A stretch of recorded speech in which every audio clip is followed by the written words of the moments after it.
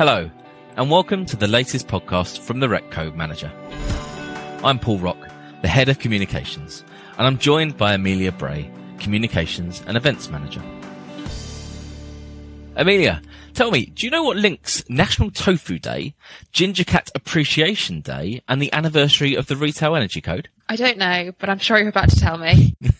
Well, fascinatingly, they all fall on the 1st of September. That's right, the Rec is celebrating its first birthday, and in this podcast, we're going to take a look back at some of the highlights of the last year.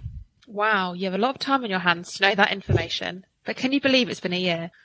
I can hardly believe it, but the extra grey hairs might tell me otherwise.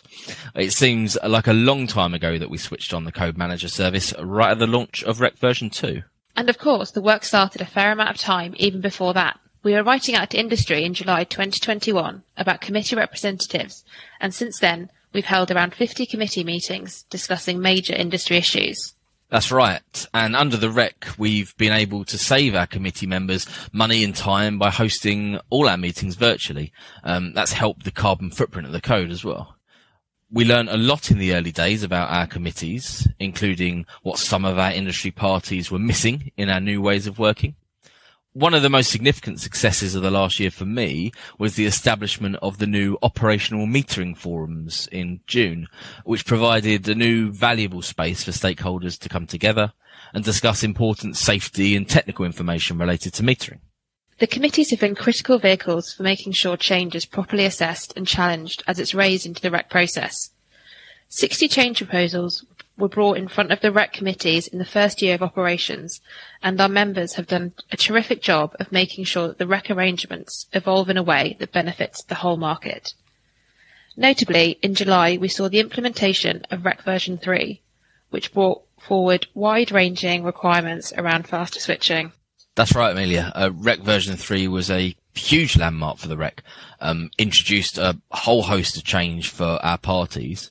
We were pleased to host 10 events, I think it was, in the lead up to Go Live. And across these events, 570 attendees joined us as we explored the impacts of Rec version 3 on their organisations. We're incredibly grateful for the feedback that you provided to us, and we'll continue to support you with the new ways of working over the coming weeks and months.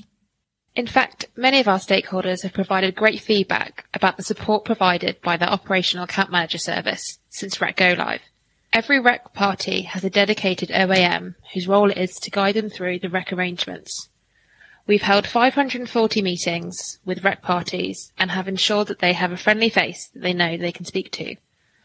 Our OAMs are also responsible for taking new applicants through the Rec change process and have managed 133 applications in the first 12 months. Yeah, it sounds like they've been incredibly busy, Amelia. And of course, the OAMs work very closely with our performance assurance function too, to make sure that when parties enter the Rec, they're able to take steps to maintain their qualification status every year. We're really grateful to parties for supporting the activities of the Code Manager by providing us with data, which enables us to verify that parties are doing what they need to under the Rec. And working with the Performance Assurance Board, we've identified a number of key risks and established a performance assurance operating plan to drive improvements in standards across both industry parties and surge providers such as the Code Manager, but other third-party surge providers as well. As the Communication and Events Manager, I'm acutely aware that clear and timely communications are critical for ensuring that our stakeholders come with us on our Rec journey. We have put together and evolved our communication strategy, which aims to ensure that the right people are provided with the right information at the right time and through the right channels.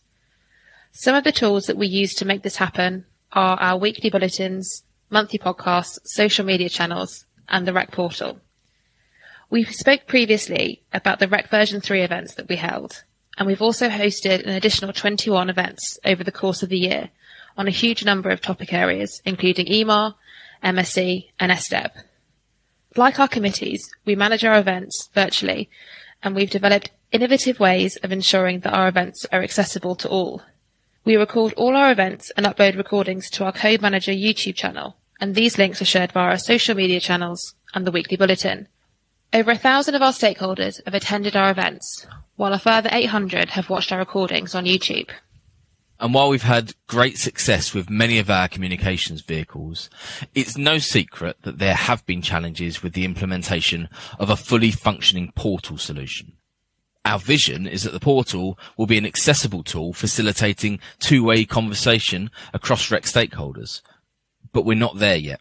We do have plans in place to make sure that your requirements continue to be met as the platform evolves. We know there's work to do in this space, but we are proud of some of the changes that we have been able to bring about in the portal.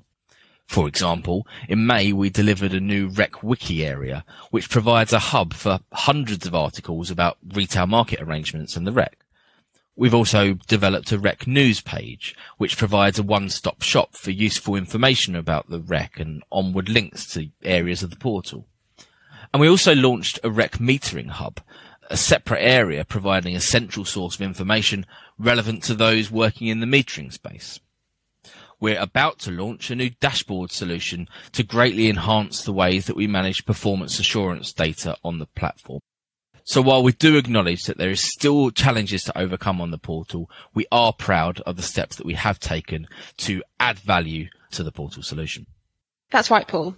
We've seen a tremendous amount of traffic through our service desk as well, with over 10,000 queries raised in the first 12 months. We are proud to be able to say our service desk has responded to nearly 7,000 queries within the first 24 hours, and the creation of the new chatbot tool is helping us to get more answers to you even quicker, or support in redirecting you to get those answers. Amelia, it's fair to say that it's been a really busy year. We've recently published our Code Manager's annual report and published that on the REC portal. In that report, we go into much more detail about some of our achievements, the lessons we've learned from the first 12 months, and our forward-looking plan as well. But to wrap up today, I'd like to extend my thanks to all of our REC stakeholders for their cooperation over the past year. We've learned an awful lot about how our service will need to evolve to continue to support you, and how we should be providing a best-in-class service to meet your needs. We hope that you agree that, for the most part, we've been able to hit the ground running, and we do appreciate the time that you've taken to work with us to overcome our outstanding hurdles. Thanks, Paul. And that's all from us for this podcast. Thank you for listening, and keep an ear out for more podcasts coming soon. Until next time.